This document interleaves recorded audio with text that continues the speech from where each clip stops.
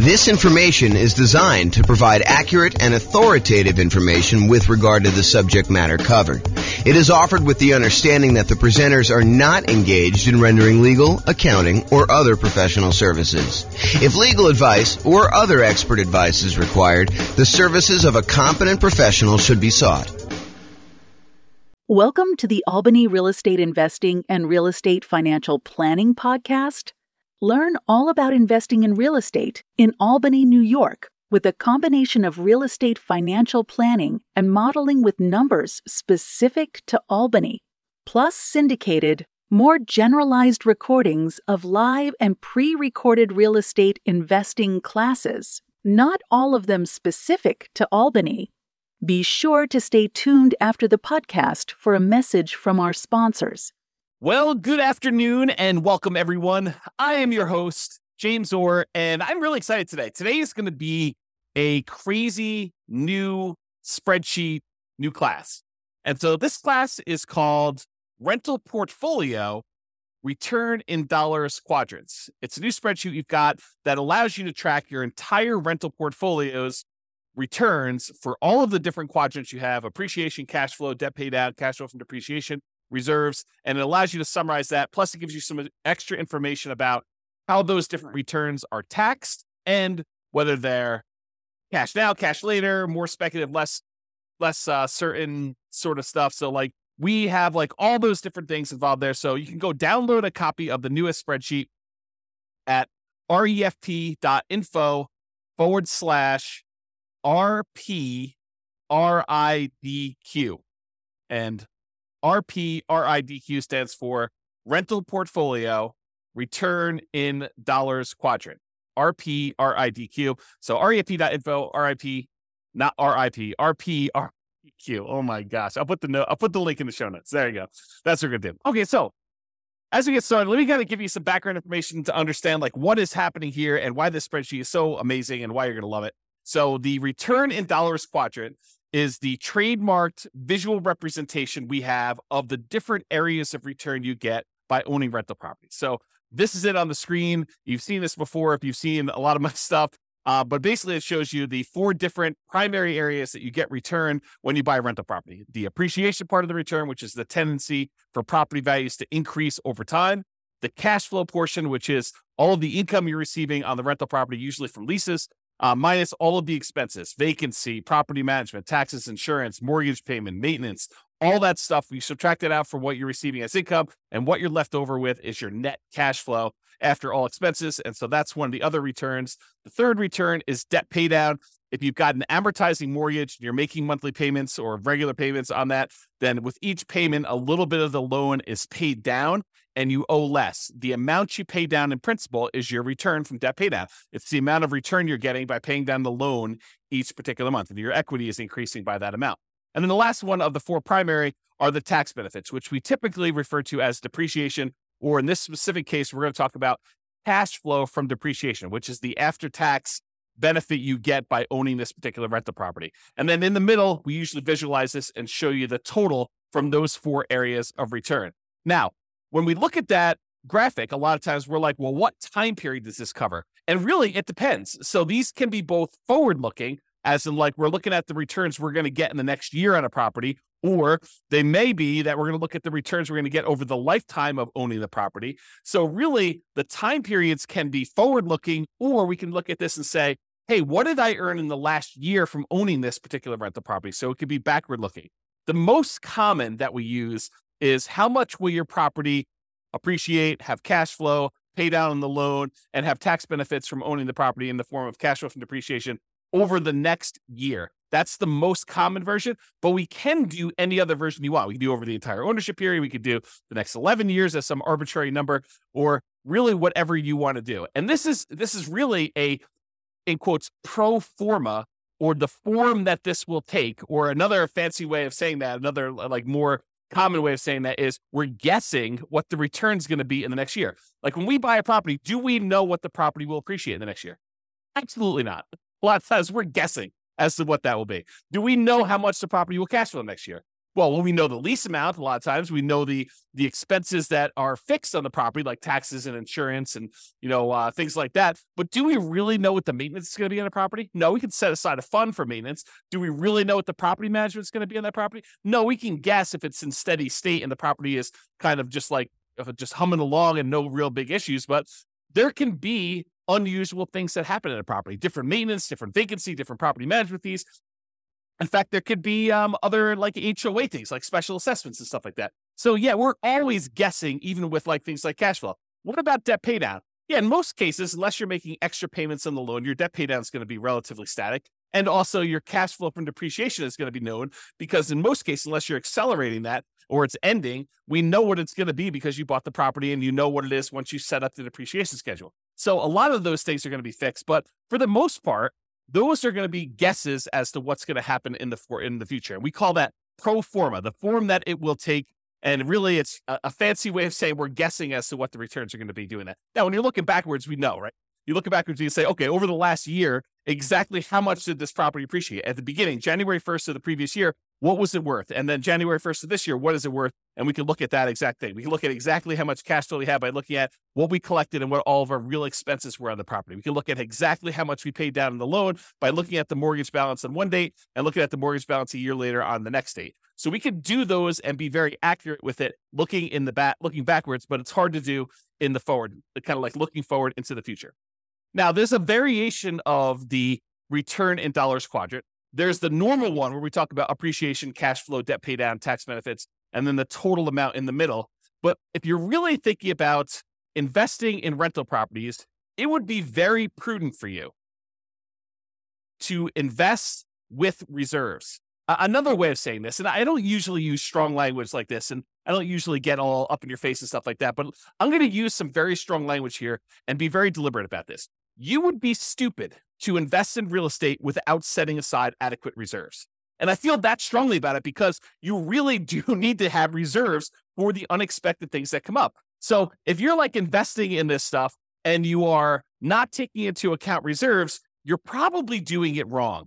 And so if you're just looking at your return from appreciation and cash flow and debt pay down, tax benefits, and you're trying to calculate what your return is on, like, let's say a certain amount that you have invested or the amount of equity you have in your property, and you're ignoring the fact that you need to have 6 months of reserves or 12 months of reserves or 24 months of reserves or whatever you set aside for reserves, if you're not taking into account that extra amount for reserves, you're probably not analyzing your deals correctly. This is sort of like the white lie that we tell when we go to cocktail parties. We say, my investment property is doing amazing. I've got no money in the deal because I bought it with a no money down loan and I'm getting this amazing return on it. Well, you wouldn't ever buy that property without having a certain amount in reserve, 6 months of reserves or 12 months of reserves or 24 months or 36 months or whatever it is in reserves. So the fact that you think you're investing in this thing with nothing down is not true. And so that's the lie we tell at cocktail parties about, we're getting this amazing return. Really, we should be including how much we had to invest in the deal and the amount we have to invest in reserves to do that. And if we're looking at return on investment, we should include those reserves as part of what we had to invest in order to get the deal. Or if we're looking at it as return on equity, we should include reserves plus the equity we have in the deal as like the return we're getting in order to continue to hold on to that particular property. Now, as soon as I explain that to you and you're like, okay, James, I'll buy that. The fact that you need to have reserves in order to buy or rent the property, that sort of makes sense because we really are not going to buy a property without having reserves in this. Well, as soon as I tell you that, now you have a certain amount of money you have on reserves. We really should look at what we're earning on those reserves that are sitting on the sideline, whether it's savings accounts or CDs, or if we're going to get really risky and do like stocks or bonds or whatever we're going to do in that thing. We can look at the return we're earning on the reserves as an extra return that we are getting by having this property as well. Because if you're going to have the reserve set aside, if you're going to have $10,000 or $20,000 or $50,000 or $100,000 or more, depending on how many rental properties you have and how much you're setting aside in reserves, but if you're going to have that large chunk of money sitting on the sideline, you really should take into account the money that you're earning on that reserve as part of the property. And so whatever you've allocated to a specific property, you should take that return that you're earning on the reserves you have invested elsewhere, no matter what that's invested in, and include that in your return. So we have a different variation of the return in dollars quadrant where we talk about the return we're getting from appreciation, how many dollars the property went up in value, the return we're getting from cash flow, how many dollars of cash flow do we get in that next year as an example, or how much do we pay down the loan in that year from debt pay down, or how much we got in cash flow from depreciation for owning this particular property. And then in addition to that, the variation with the one with reserves says, how much did we earn on the reserves that we set aside to own this property? And so we have a version of this where we have the 4 primary returns: appreciation, cash flow, debt paid down, tax benefits. And in addition to that, we have an additional one for reserves on the bottom, which is sort of your base of all the things that you kind of need that in order to continue to make this investment elsewhere. And then that gets included in the total as well. So that's why we have a different version for reserves. And that's why you will see on the spreadsheet, there's a section in there for reserves. It's not the amount you have in reserves. It's the return you're earning on the reserves you have set aside in order to own this property. Okay. So there are 2 flavors of reserves. And this is just sort of like by definition. It's like how we define the kind of return in dollars quadrant plus, R6 is the 6-month reserve version and R12 is the 12-month reserve version. But, you could arbitrarily say, hey, look, I'm actually going to set aside 24 months of reserves on all my properties, and I'm going to keep it into a savings account, and which I'm only earning, 1% or 3% or 4% or whatever you can earn at the time by doing that. The 2 flavors we have by default are this 6 months of reserves version, which we assume you're keeping in something really, really safe, like a savings account or a CD or something like that, where you're earning a very small percentage. And we've arbitrarily picked 1% as an example from this. Or you have 12 months of reserves. You have, at least twice as much as you think you might need if you were going to keep it in something safe, but you're going to be able to invest the majority of that in something a little bit more risky, like stocks or bonds. And we're going to just arbitrarily say, not that you're guaranteed to earn 8% in the stock market. We're just arbitrarily going to say you're earning a higher amount. And we picked 8% as just sort of like really rough number to estimate what you might earn in the future by keeping 12 months of reserves on the side. And this class was not intended to be a whole class on reserves. It's really just sort of like touching the surface of this discussion to show you why there are 2 different flavors of the return in dollars quadrant. One where we keep 6 months of reserves and we're earning 1% on that money, and another one where we keep 12 months of reserves and we're earning 8% on that money. And I've showed you 2 different examples of how the returns might look on the same property where you do 6 months of reserves or do 12 months of reserves. And one thing I will point out is the amount you earn from appreciation and cash flow and debt pay down and tax benefits, the dollar amount you earn on all those does not change if you have 6 months of reserves or 12 months of reserves. What does change is the amount you earn on the reserves. And I'm going to pause for the briefest moment and let my puppy out because he keeps on coming over to me and then he walks over to the door and he's getting to be old. He's like 15 years old. So 1 second.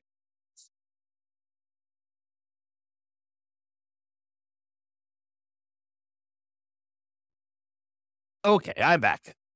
All right, so we just talked about reserves there. So getting back to this return in dollars quadrant sort of idea.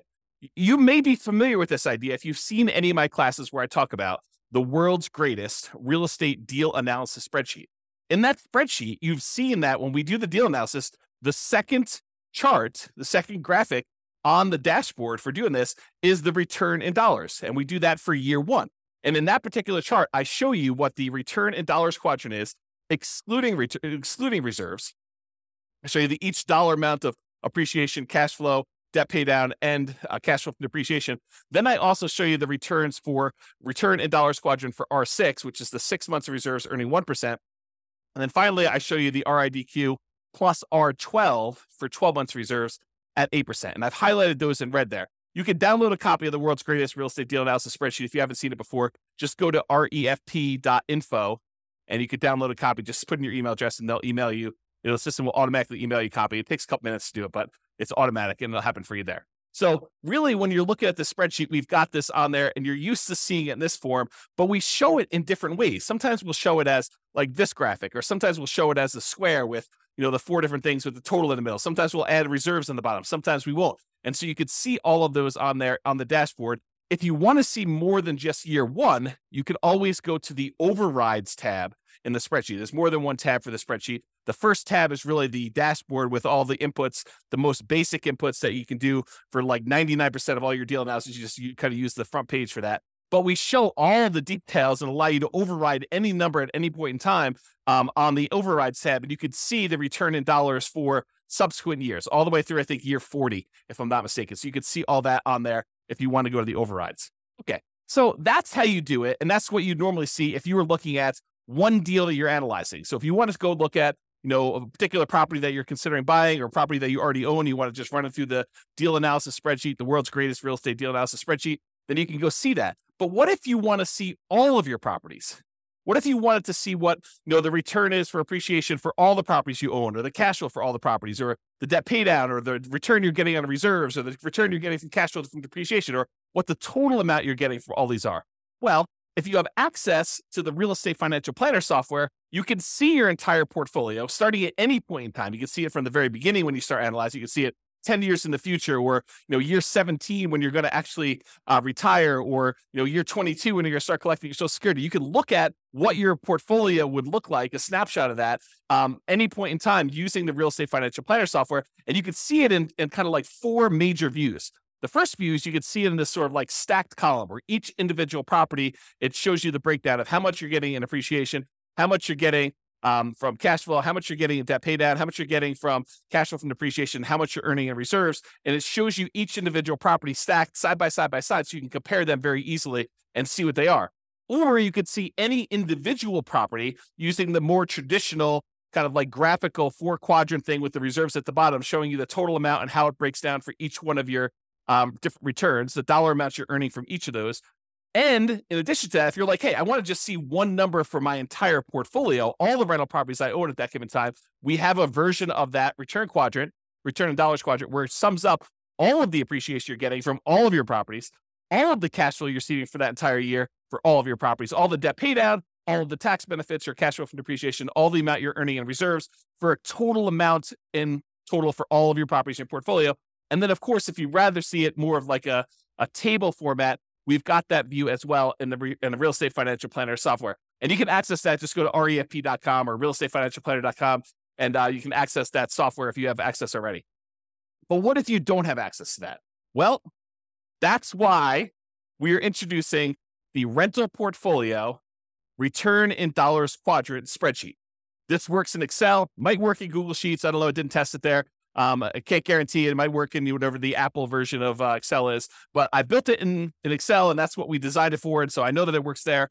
But really what this does, it allows you to go in here and enter in all your different properties, then write down all the different appreciations you have for each individual property, all the cash flow you're earning from each individual property, all the debt pay down you're estimating you're going to earn for that particular year, all the cash flow from depreciation you're going to get, and how much you're earning on all the different reserves. Then it will total up how much you earn from all of those things by property and give you totals for all the appreciation for all the properties, all the cash flow from all the properties, all the debt pay down, all the cash flow from depreciation, all the reserves, and then the total for everything for all properties as one big number at the end. And in addition to that, we kind of break down, which I'll go over here in some detail here, about when you receive the money and whether it's speculative type of return or a more certain type of return. And I've also added something that I don't think I've added before on any of our spreadsheets. I think this is new. I create so much stuff, sometimes I forget what I put in other things, but I think this is brand new. When it is taxed, so all the different returns and when they become taxed and how they are taxed, because different returns are treated differently from a tax perspective. And so we'll go and we'll look at all that, but I just want to show you what the spreadsheet is and we'll go over details. So how do you use this spreadsheet?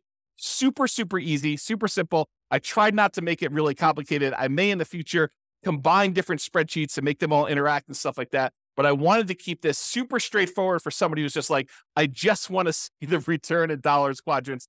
I just want to look at that. So instructions are this. You enter in your property address. You pick a time frame. Usually it's going to be what's going to happen in the next year, but it doesn't have to be. It can be like, hey, what happened last year or what's going to happen for the next 10 years with this property. You decide what period of time you want that to be. And then you enter in your estimated numbers for appreciation, cash flow, debt pay down, cash flow from depreciation, and the amount you expect to earn on your reserves for that particular property. And then you update this as frequently as you desire. So you want to do it once a year? Great. You want to do it every month? Great. You want to do it every 6 months? Whatever you want to do, it's designed for you to use as a tool, as a little dashboard for you to keep track of how your properties are performing when you do this. Okay. So that's as simple as the instructions are. And then it does some calculations for you and helps you and displays it in a really nice way. So let's just talk briefly about how you're going to calculate some of these things for the different things you're going to do there. Let's first talk about appreciation. For putting in the number for appreciation, you enter in your property, you decide you're going to do for the next year in the future. For doing appreciation, you usually take the value of the property and you multiply it by what you're estimating the appreciation rate will be. So for example, if you had a arbitrary number, $250,000 property, and it was expected to appreciate at 3% per year, you'd take $250,000 and you multiply by 0.03, and you'd get $7,500 is what you expect that property to go up in value in the next year.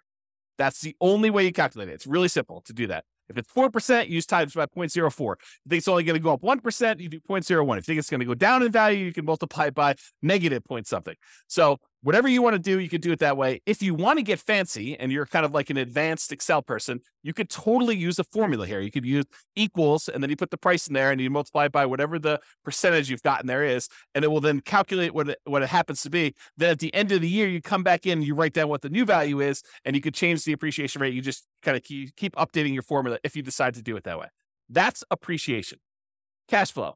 What we usually do for cash flow is you take the estimated cash flow after calculating all your expenses, like, vacancy, property taxes and insurance, property management, any utilities that you're paying as the landlord. You don't include tenant paid utilities, any maintenance on the property, and your mortgage payments if you've got any of those. So for example, you might have a property that has $200 per month cash flow after all expenses, and you enter that $200 times 12 to get a yearly amount, or about $2,400 for the year as an example here. If you don't know how to calculate this, don't stress. Just use the world's greatest real estate deal analysis spreadsheet. Just go download at rafp.info, and you can go ahead and do that, analyze your deal, and it will tell you what the cash flow is. It's the first graphic on there that you can go and just put in the cash flow for that, and then multiply by 12 in order to figure out what it is there. So you don't have to worry about calculating this manually. Just use the world's greatest real estate deal analysis spreadsheet because it does all those calculations for you, and then just enter in the numbers that you've got there. All right, for debt pay down, usually we'll estimate how much you're paying down on the loan in the next year. Now, you can estimate this, which is really just an estimate because it's not going to be exact, by looking at the amount of principal paid in the most recent mortgage statement. So you go look at your mortgage statement, it'll say, look, you paid this amount in interest and this amount in principal. Just take the principal amount, multiply by 12, and it will give you an estimate of approximately how much you're going to pay off in the next year on that particular property. Now, if you've got an amortizing loan, this is typically going to be a low, conservative estimate, since the amount you do pay on the loan when you have an amortizing loan does tend to increase with each mortgage payment that you make. The more you pay down on the loan, the lower the balance is, the lower the interest that you have to pay on that particular month's payments. And so usually the amount of principal you're paying increases. It goes up with each payment you make. So this is going to be conservatively low.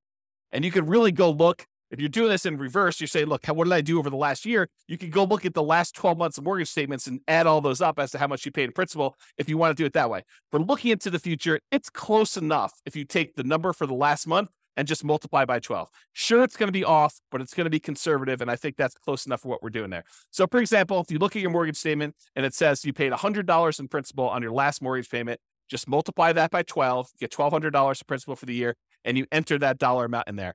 You could, if you were really an advanced Excel user, you could use a formula in here in order to calculate exactly how much your mortgage payments would pay off in a 12-month period. There is a formula for doing that. I'll just give you that hint, but you need to be an advanced Excel user to want to go in there and actually set up the formula to do that calculation for you. I will tell you, I personally don't think it's worth the effort because these are all going to be estimates anyway. Is your property really going to go up 3.00000% in the next year?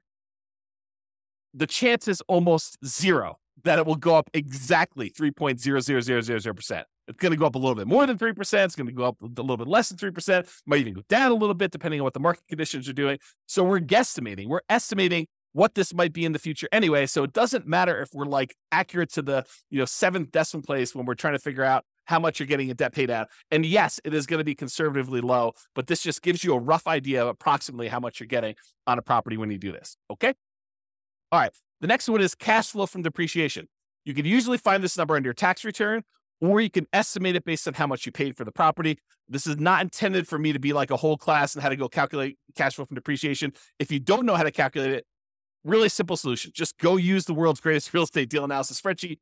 Analyze the deal you've got there. It'll actually estimate what your cash flow from depreciation will be based on what you put in there for the deal analysis, the purchase price, and what percentage of the property is land value, what percentage of is the building, and what your estimated effective income tax rate is. It'll do a calculation and estimate what your cash flow from depreciation will be, and just use that. Again, estimate is good enough. We're just kind of getting a rough idea from this stuff.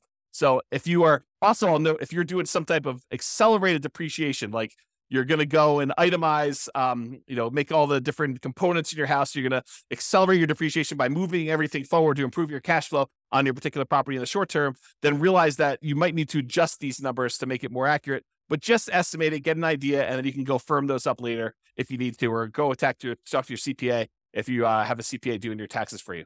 So just do that and realize that depreciation goes away after 27 and a half years on residential properties, unless you've accelerated it and you've got to go up even faster than that. But in most cases, 27 and a half years, it's going to be zero after that. So if you own the property for more than 27 and a half years, been renting it out for that period of time, it's going to be zero for your depreciation number.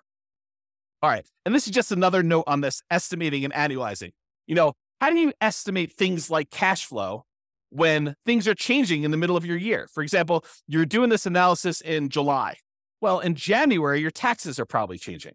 And there may be a new lease coming on in May, which is going to increase the rents or decrease the rents, depending on what's happening in your marketplace and what you were able to get last time. So you're not going to be able to say my cash flow is $200 a month and multiply by that 12 because it's only an estimate, because your taxes are going to be different in January, and your May lease is going to come up, and there's all these different things that are happening where things are changing in the math that you're doing to calculate this. Estimating is okay. Don't stress about this. This isn't like precision forecasting to begin with. Your property expenses like maintenance are also likely to change. They're going to be different than what you're estimating anyway. So don't worry about it. Just kind of use some rough numbers. We're trying to get like a ballpark of how well this is doing. Take a month of cash flow, multiply it by 12, and consider that good enough. Is it going to be exact? No. Could you take the extra time to make it more exact by going there and say, well, my taxes are going up in January. Here's what I think they're going to go up to. And so let's go ahead and change, 4 months of the time that I'm doing this to be that. And oh yeah, by the way, the lease is going to renew, and I think I'm going to raise the rents by this amount and going to do that change. And maintenance, I think on a property this year are going to be higher because the tenant's been living in the property rough. And so I've got to estimate that. Sure. Could you go and do that and make it more accurate? Absolutely. Could it be really accurate if you're looking for the last 12 months and kind of doing this in reverse? Absolutely. But for now, just take a number and just estimate and make it accurate.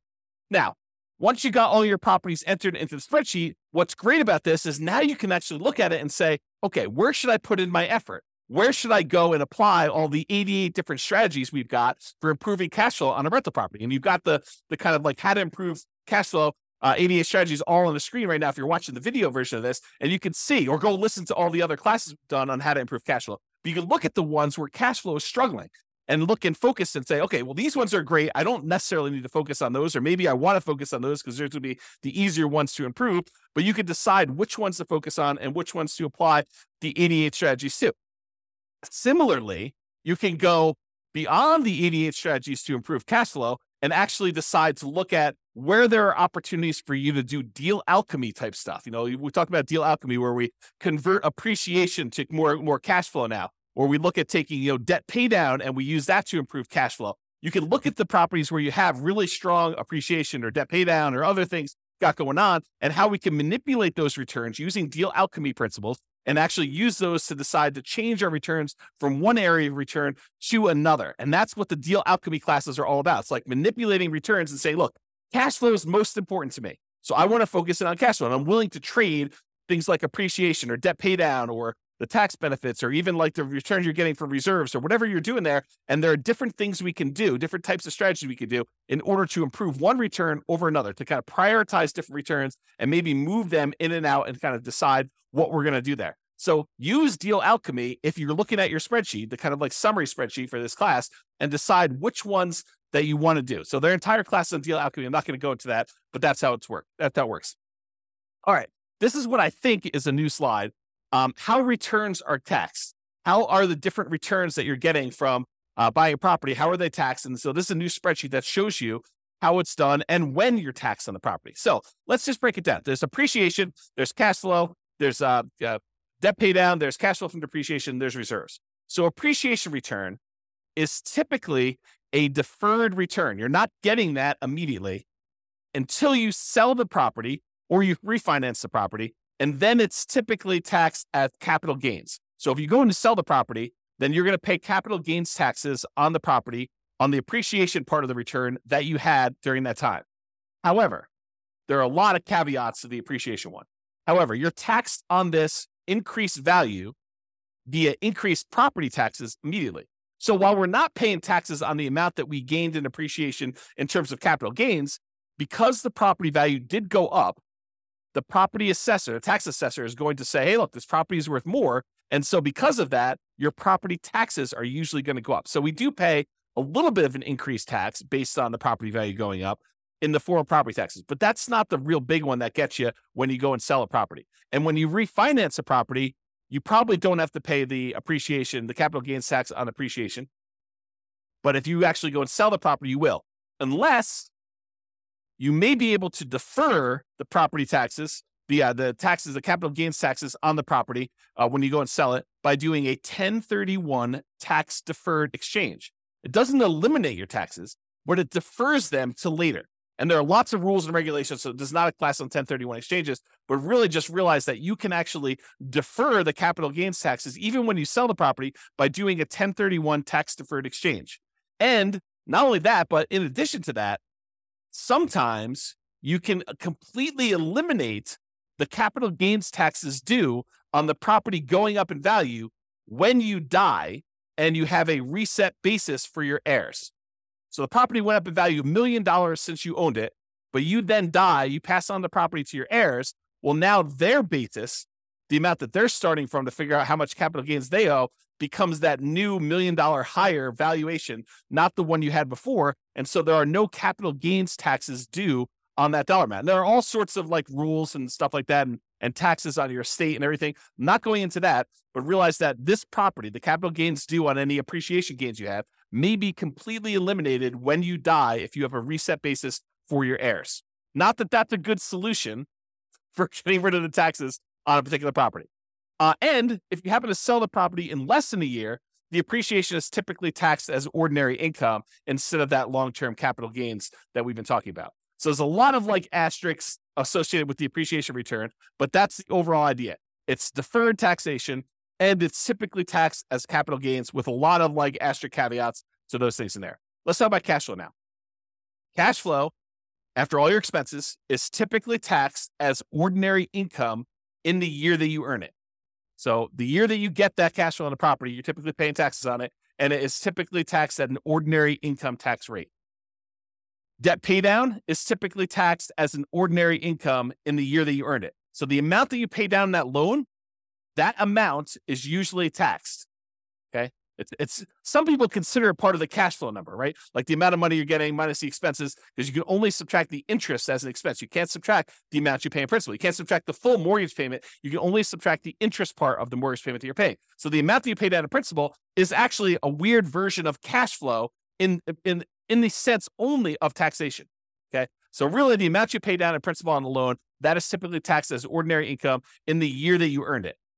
Cash flow from depreciation, this is typically applied in the year that you earn it, and it reduces the qualifying ordinary income that you have. So it's a way of reducing the taxes you would need to pay. And there's lots of caveats and exceptions and rules related to this. But generally, certain qualifying income can be reduced by the amount of gross depreciation. And if you figure out how much that gross depreciation was, you multiply it by your tax rate, you could find out how much extra money you have in your pocket at the end of the year by not having to pay those taxes in.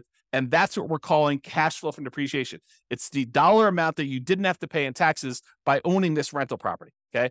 And so that's how that is taxed. Usually the year it's earned, and it's reduces ordinary income. Now, there is a weird thing also about cash flow from depreciation. And that is, if you don't take it, they assume that you did take it. So it's not like you could just opt out. And if you don't qualify to take it, in many cases, you can hold that over. You can kind of like set it aside and take that deduction later on when you do finally qualify for it. So it's not like once you can't take it in that year, you lose it. You can actually set it aside and kind of like budget for it. Talk to your CPA or tax advisor about how that works for your specific situation. And then finally, the returns from reserves are typically taxed as ordinary income in the year that it was earned. So if you have money in a savings account, or you have money in CDs or the stock market, and you're earning on that particular money, you're getting a return on that, that's typically taxed as ordinary income in the year it's earned. Now, again, seek a professional to verify this for your situation. I am not a tax expert by any stretch of the imagination. I've had zero tax training, but this is just like my knowledge of the topic. So as a starting point for you. All right. Next two things on the spreadsheet. These are like on the bottom here. You can kind of see. So it is the when is this money received? Not all of the returns you're earning are received immediately. Some of them are received later. Some of them are received like right now in the year that you're earning them. So the some returns you receive right away, which we call cash now returns, you get that cash now, so you're earning it right away, is cash flow from the property. The cash flow from depreciation, those tax benefits you get by owning the property, you get that in this year for the taxes that you do. And then also the returns you're getting from reserves. So those are the three areas of returns, the three returns that you get to keep now. You get to earn this year or this month that you get whenever you kind of receive those. It depends on how you structure everything, but really it's like you're not delayed in getting those. Now, some returns you receive when you sell a property or when you refinance a property, we call those cash later returns. And those tend to be appreciation, the tendency for property values to go up over time, and paying down the loan, debt pay down. Really what we're talking about is accessing the equity in your property. When property values go up and you owe and the loan goes down, the amount of equity you have in your property actually increases. And then how do we get at that equity? Usually we get that equity either by selling the property or doing some type of cash out refinance. And so in order to get access to that cash later returns, the equity you built up in the property, you need to wait a while. You need to sell the property or refi it. Okay. So that's when you receive the money. So you can see the total amount for cash flow, total amount for cash flow from depreciation, total amount from reserves. And then it will sum up all those and show you that in this particular example, $12,960 between all three of these returns is how much you're receiving in your returns for cash now. And then a much larger amount is cash later. This is a lot of times why when people talk about real estate, they refer to it as a wealth building asset because a lot of the returns you're earning are cash later returns. You're not getting this in year one unless you're doing some weird deal alchemy where you're able to move the returns from cash later up into the cash now. That's part of what's happening with deal alchemy. You're manipulating the returns like appreciation and debt paid out, and you're deciding to move it into returns like, cash flow. And that's how it's think about manipulating it. We're moving it from cash later to cash now. And it's not always a one-to-one trade, as I talk about a lot in deal alchemy. Okay. So you get the idea about when you receive the money. Speculative or certain. So some returns are more speculative, uncertain. They're more market dependent in nature. We don't know really what's going to happen. For example, do we know how much a property is going to go up in value in year one? Absolutely not. It's purely a guess. We think it's going to be 3%, could be 24%, could be negative 24%. We really don't know. We have a tendency to think that over a very long period of time, real estate tends to appreciate about 3% a year nationwide. Lots of different exceptions to that, lots of different market conditions happening. And so really, the appreciation return is very speculative or uncertain in nature. We really don't know what's going to happen. And to a similar degree, cash flow is also more speculative and less certain. A lot of people think, I've got a fixed lease. I'm definitely going to get at least $200 a month in this particular property. And that's a pretty certain thing. Oh, no. That is definitely not true. I mean, you could have a tenant who, stops paying on your mortgage, then you're not getting $200 a month, or stops paying on their lease rather, and you're not getting that amount of money. Or, there's a lot of maintenance on the property. You need a new roof and that's $10,000. You thought you were going to get $200 a month. Well, now you're negative $7,500 for the year when you really think about that. So no, cash flow is not that certain. It is definitely more speculative. And who knows how much rents will go up in the future. They might go up 3% next year. They might go up 5%. They might go up negative 5%. They might go up negative 10%. We really don't know. It's a lot of market dependency there. There's a lot of market speculation and risk and uncertainty. There's a lot of variation in what we're going to see. That's another way of describing this is like how much variation are we likely to see in these things? Similarly with reserves.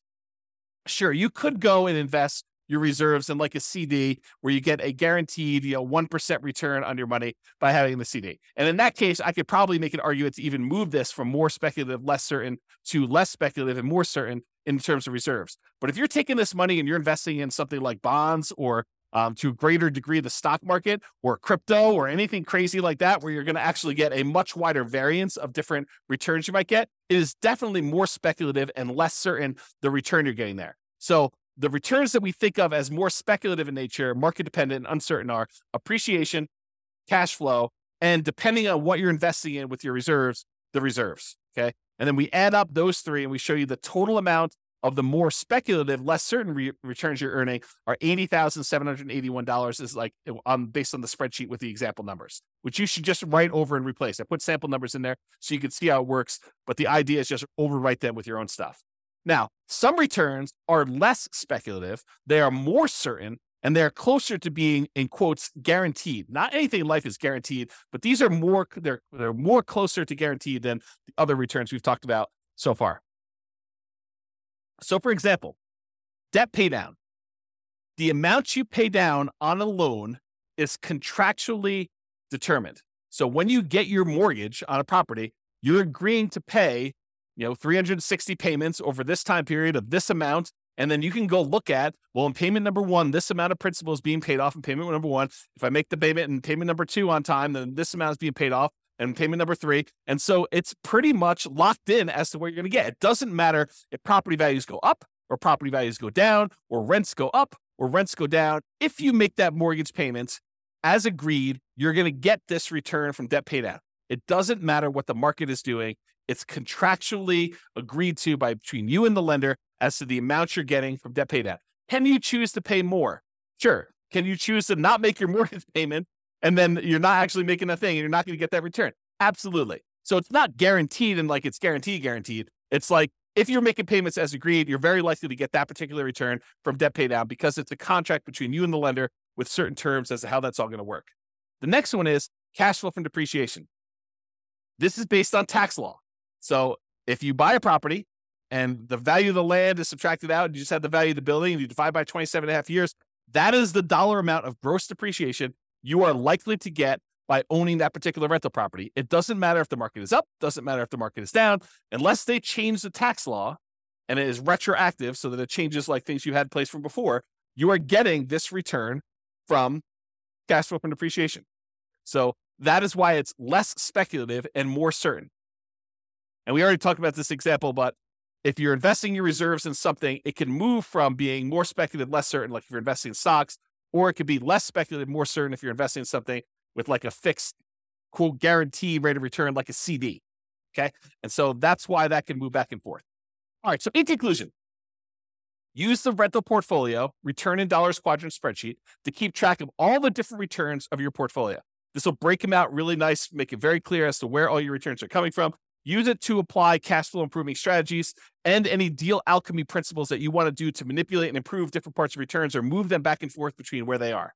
Or use it to better understand the tax implications of different parts of returns, understand like when things are taxed and how they are taxed, and decide to do tax planning and understanding like what the implications are of the different types of returns and when you're earning them and when they actually get applied. And then use it to better understand when you receive your returns, whether it's cash now or cash later. And then use it to better understand the speculative, certain nature of different returns. Which ones are really market dependent and are likely to be wide variance, and which ones are more consistent, more solid, and less likely to change over time, like, the debt pay down portion and your cash flow from depreciation as examples there. So that's all I got. Hopefully you like the new spreadsheet. Hopefully you like the new class. Let me know. Go ahead and use it, download it, and we'll go from there. This has been James Orr. Have a great day, everybody. Bye-bye for now. With home prices up, mortgage interest rates up, and rents up, but not quite enough to counteract the higher prices and interest rates. Cash flow on rental properties in Albany is harder than ever. Book a call with the Real Estate Financial Planner to apply our proprietary 88 strategies to improve cash flow on your rentals. See the show notes for a link to schedule your call and improve your cash flow today.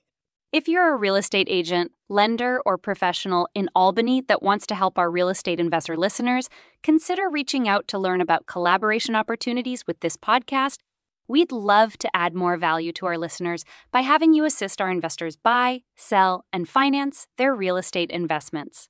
See the show notes to schedule a call to discuss collaboration opportunities.